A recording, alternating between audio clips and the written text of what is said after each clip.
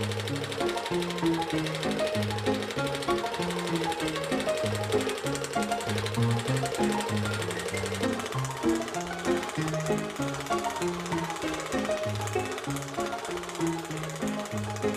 back to Matinees on Main Street. My name is Alan, and today we talk about change. This is the kind of change that alters the direction of a growing novelty as it turns into an industry. This is not the organic change you get from growth, but the artificial change that attempts to stifle growth and move it in ways that may not be healthy for business growth or for the public that supports that fledgling industry. Unfortunately, American business does grow this way more often than we expect, and in the 19th century, a number of American business trends were moving in directions that were not healthy for Americans or America in general. This is not a modernist opinion being projected upon the past. Even then, people were aware of these problems. It's just that there was no way to alter these changes in a country that validates itself through independence, wealth, and economic power. This episode begins the 15-year legal war inside the heart of what could be considered a very young film industry. The fight was over economic power and control, and the weapon being used was the patent. The battle plans devised included lawsuits, court rulings, and even the questionable business practices of the day, such as the forming of trusts. But we could also include physical threats and company takeovers.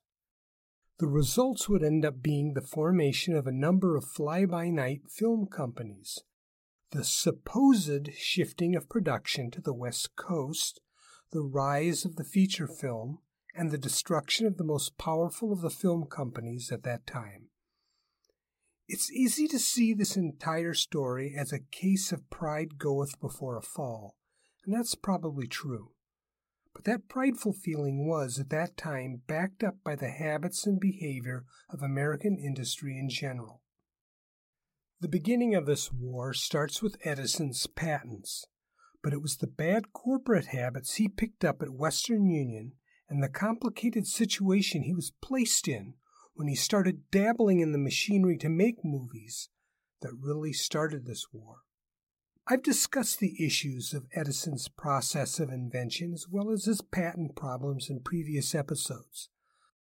I've mentioned the various people who immediately came before him in developing the kinetoscope, but much of this was told some time ago, so I'll go into a bit of a refresher as Edison's lawyers march off to legal war. One problem is that all of us tend to think of the invention process as something done alone. America has always encouraged that belief, the one about the lone artist in his loft, the lonely writer in his room, and the crackpot genius inventor in his garage or carriage house. And while you may be isolated doing these things, that doesn't mean you live a lonely life, and it doesn't even mean that you're doing this alone. When Edison lived in Boston, he rented space in a facility that housed a number of inventors working on projects. It's hard not to believe that some people shared tools, suggestions, dreams, and even ideas. It's also hard not to believe that a few partnerships were born in these situations. And when Edison left Boston, it was primarily due to a lack of investors, not a lack of intellectual companionship. It's just that there were so many more people in New York City willing to invest in a new idea. The goal of every inventor is not to become famous, but to profit from his invention. Profiting does not mean getting wealthy, but being able to maintain your independence while you continue inventing. As a telegrapher, Edison was geographically independent since every telegrapher bounced around from location to location, kind of like retail store managers. But he was still employed by one main company, Western Union. When he worked in Boston and New York, he was still working for Western Union, and when he started to develop machinery independently, his major client was Western Union. His move towards inventor independence followed in the footsteps of Elijah Gray, an important mechanical inventor at that time. Edison never mentioned this, but his path to independence followed many of Gray's steps. The only difference is that Gray moved to the Midwest while Edison stayed near New York City. If things had stayed the same over the decades, Edison would have probably been happy making updates on the telegraph and working on side accounts. This leads to a big misconnect between our age and Edison's times. It's become fashionable to knock Edison because he was not as scientifically brilliant as he claimed to be. And if you had confronted him about he not being the sole creator of the light bulb, he probably would have said, "Yeah, you're right." He'd probably then tell you not to believe everything you read in the newspapers, even though they repeatedly canonized him whenever one of his inventions appeared. Edison's reputation was created by the newspapers, and that may have been because he was much more friendly with reporters than were most inventors. He also gave them news to report, with most of it being lists of what he was working on and what these machines could accomplish. Despite what people now say, he rarely, if ever, claimed sole credit for these inventions. That credit was given to him by the newspapers. He just never bothered to correct them. Just because he was the first to patent an idea doesn't mean that he was the only one who worked on it. It only meant that he was the most aggressive at getting the idea patented. He knew the patent process better than most people, even most inventors, and he would freely admit all this.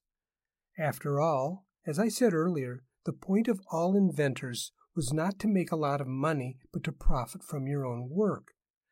Not to be the first, or the best, or the only one.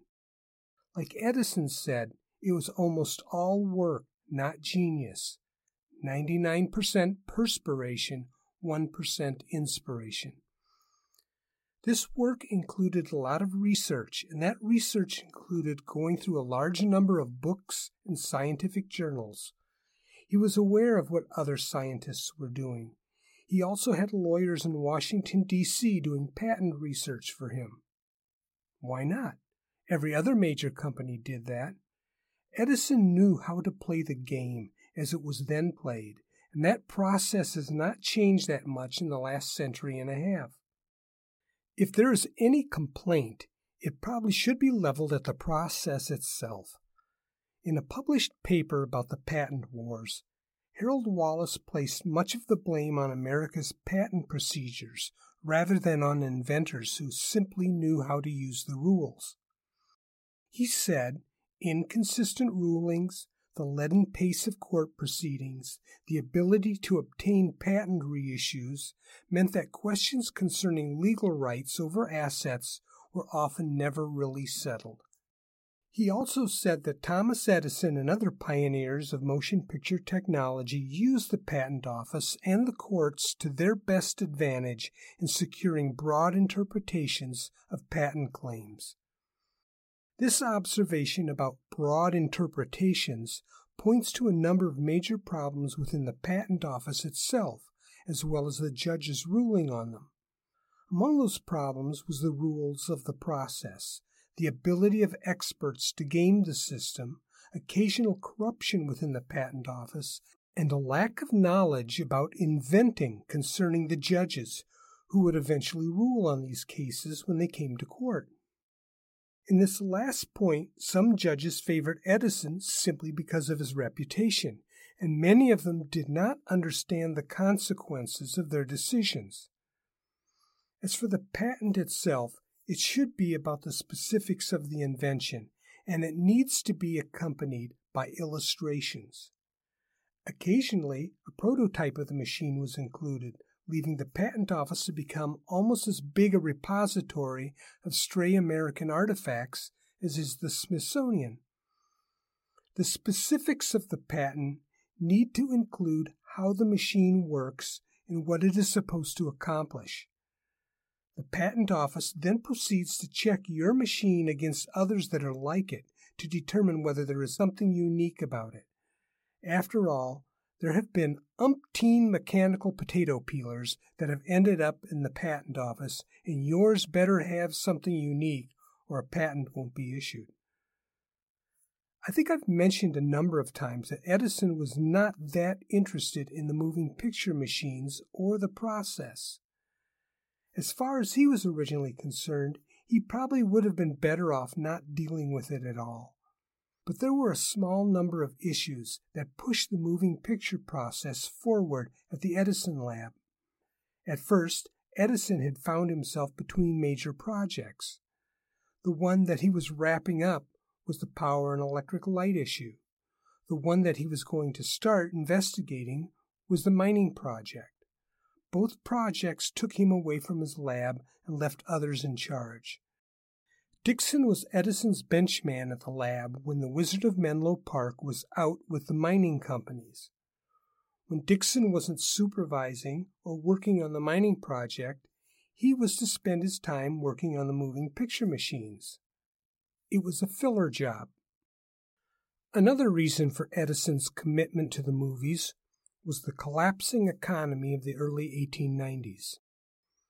There came a time when it was just about the only thing that Dickson had to work on. And like on a number of other stray projects, Edison may have stumbled into it due to others. Sometimes he became enchanted with the wild goose chases he read about in the scientific journals, and he may have believed that others were wrong and he could simply prove himself right. This seems to have been what happened when he absent-mindedly stumbled into recorded sound. Even the light bulb issue seems to have developed that way. Looking at the list of Edison patents, you can see a string of applications for the mining process from the early and mid-1890s.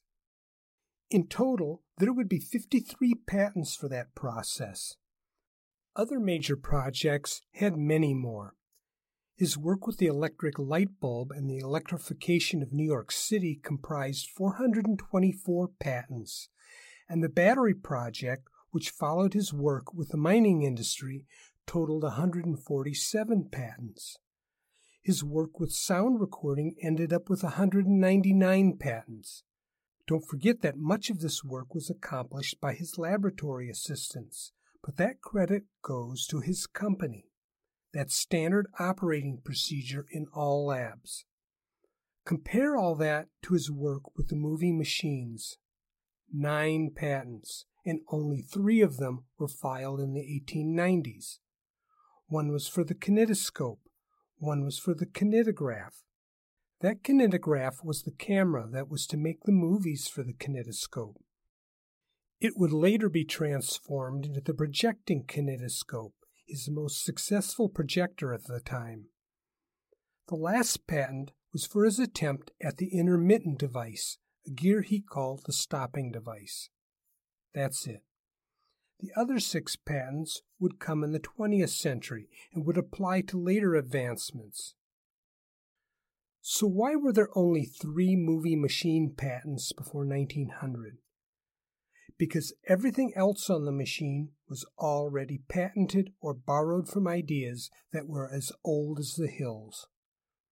For example, there were attempts to patent the Latham loop by one projector inventor, until the elderly Woodville Latham proved that the concept was originally his. Then there is the intermittent device, which was very similar to a device used in sewing machines. It could easily be proved that Etienne Jules Marey had developed the concept of the multiple image camera, and you could even take that further back to Jules Janssen.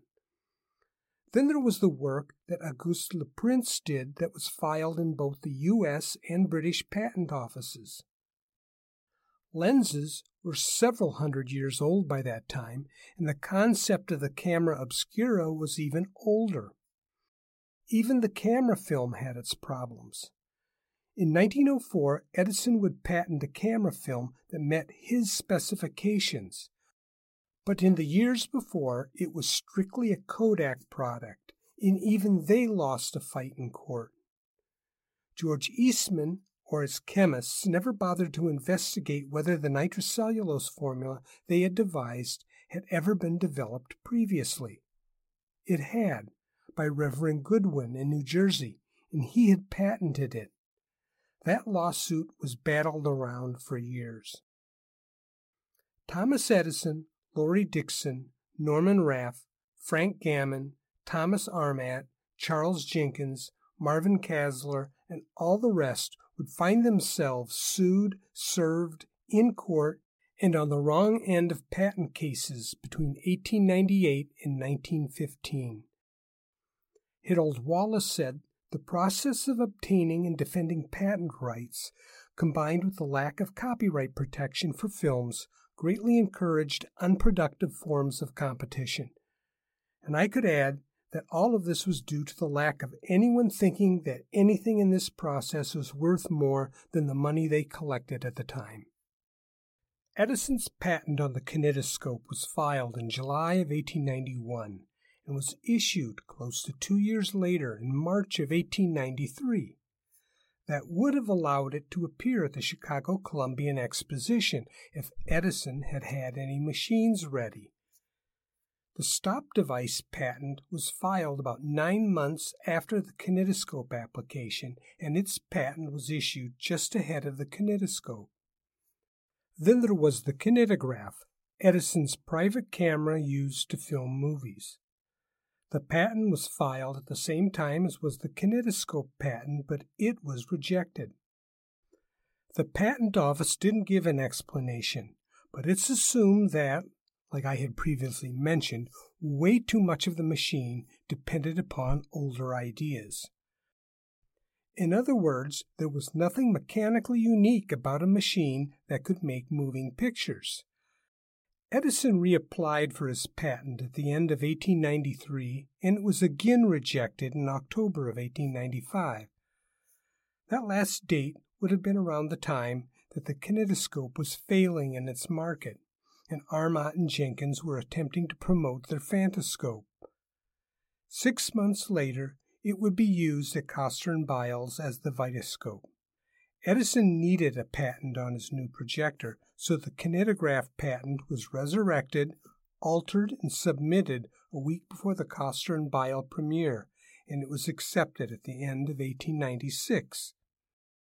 In other words, Edison submitted a patent application on a moving picture camera in order to gain a patent on a moving picture projector, and he got away with it. The people at the Mutoscope Company reacted to Edison's good news. This included Laurie Dixon. Since he left the Edison organization, there had been bad blood, and it's common to believe that it was Edison who resented Dixon's renegade creation of another movie machine company. But a person cannot rule out the problems that existed between Laurie Dixon and William Gilmore, who was the manufacturing company's supervisor at that time. It's possible that it was Gilmore who would push the vendetta against Dixon and Mutoscope rather than Edison, or maybe it's a combination of the two. Dixon had devised a machine so dissimilar to the kinetoscope that it would have been impossible for Edison to win a lawsuit against Mutoscope on the grounds of patent violations. The kinetoscope used electricity to drive the films and illuminate them as each image passed by. The Mutoscope's images were on photo cards and were animated by the use of a hand crank. It seems that the appearance of the competitive Mutoscope company aggravated the Edison people more than just about anything that Dixon had done.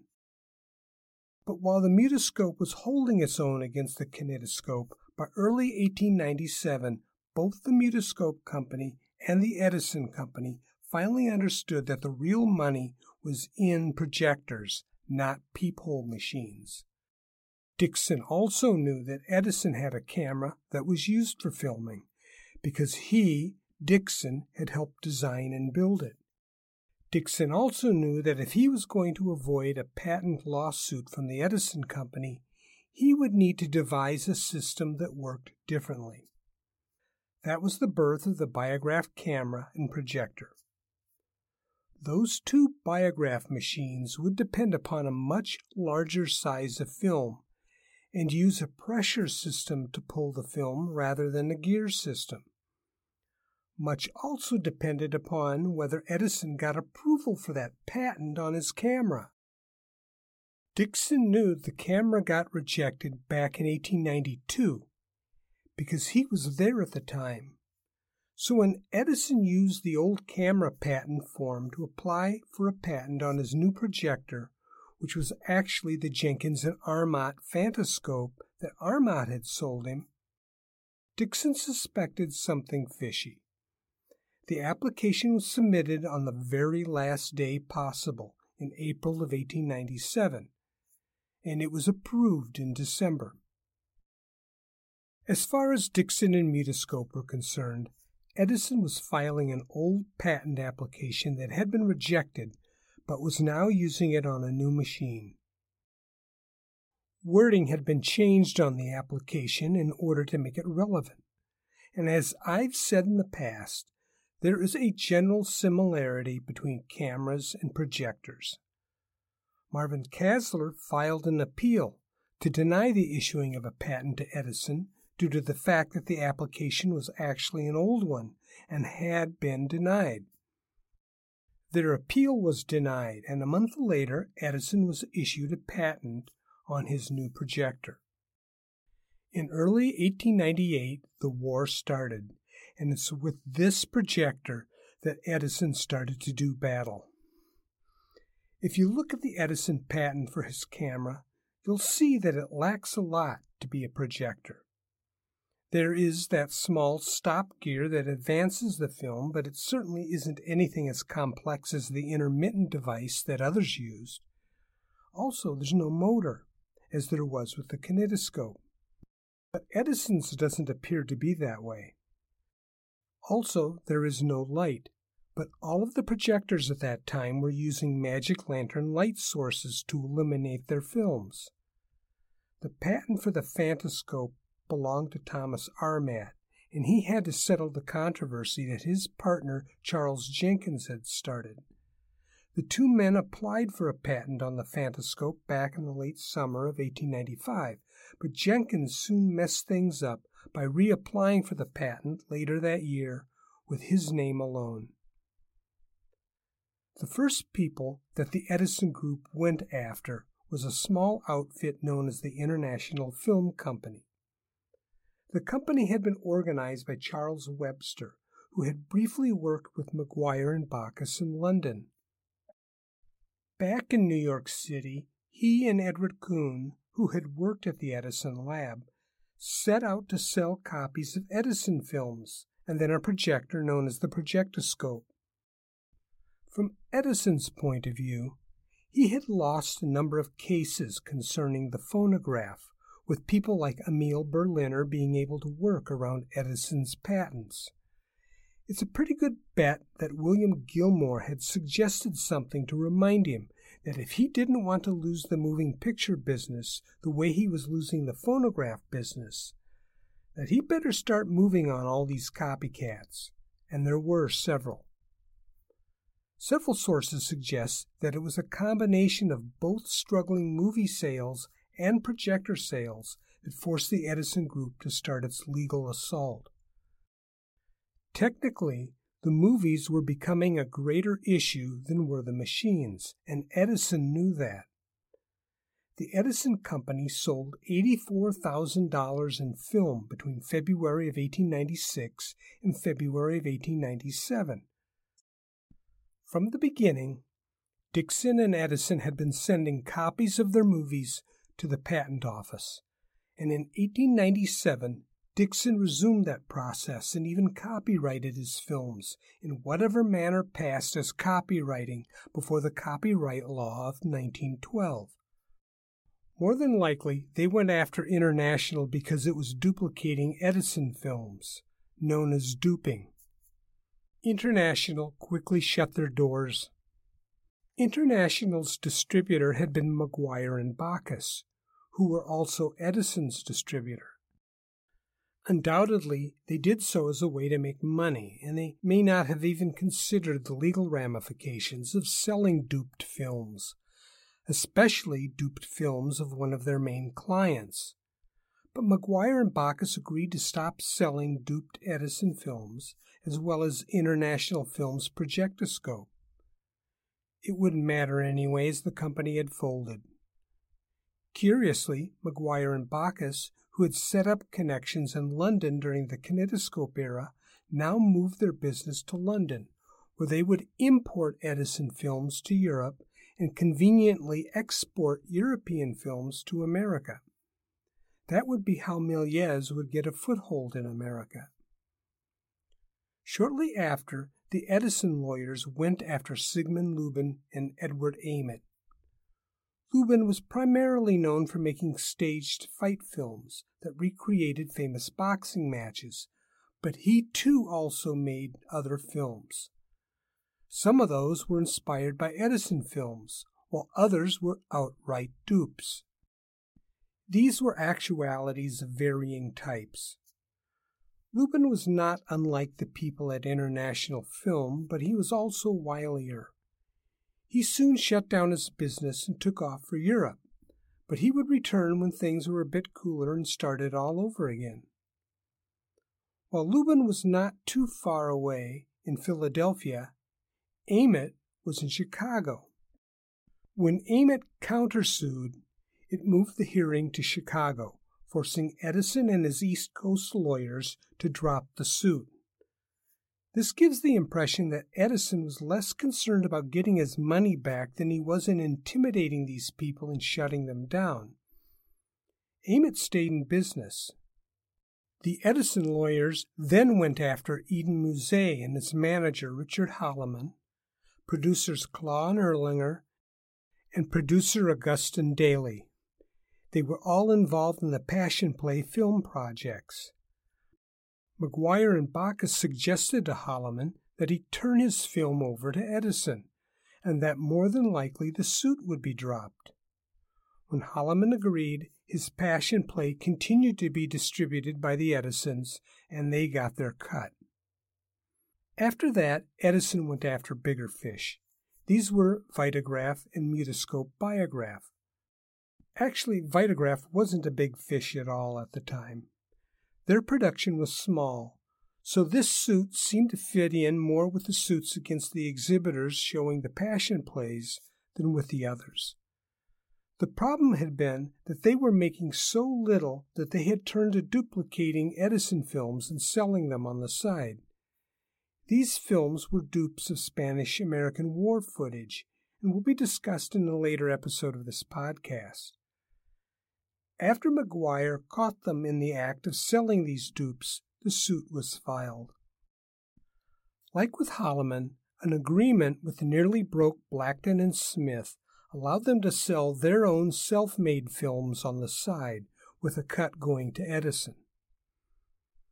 The Mutoscope suit was something else. It's not known whether Edison or Gilmore would have agreed to a compromise with him. At the same time, of all these early upstarts in film, they had the strongest case, and it would go on for close to a decade. No compromise was reached at this time. Mutoscope had lawyers, and countersuits started to fly. The Biograph projector was nothing like the Edison projector, nor was the film.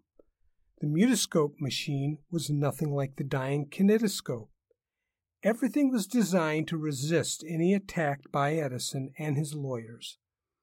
Only patent office corruption or legal misrepresentation could ruin it for them. Still, Edison had a bank of lawyers, and this would be a race to see how much money each side could spend. This attack by the Edison people was also a bit naive. Why would they attack a group with a strong case against them?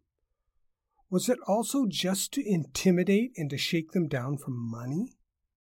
In all of these cases, the issue was more about the money being made from movies than from the machines themselves. But the weapon the Edison company was using was the patent. It would be the mutoscope case that would finally ruin Edison's attempt to use his 3 patents against the world of cinema.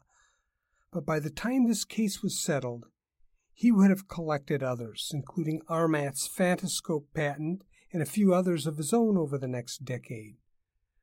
For now, the war had been started. But next time, we're looking at another important French film company, Gaumont, and its sole, highly innovative director, Alice Guy. Thank you for listening.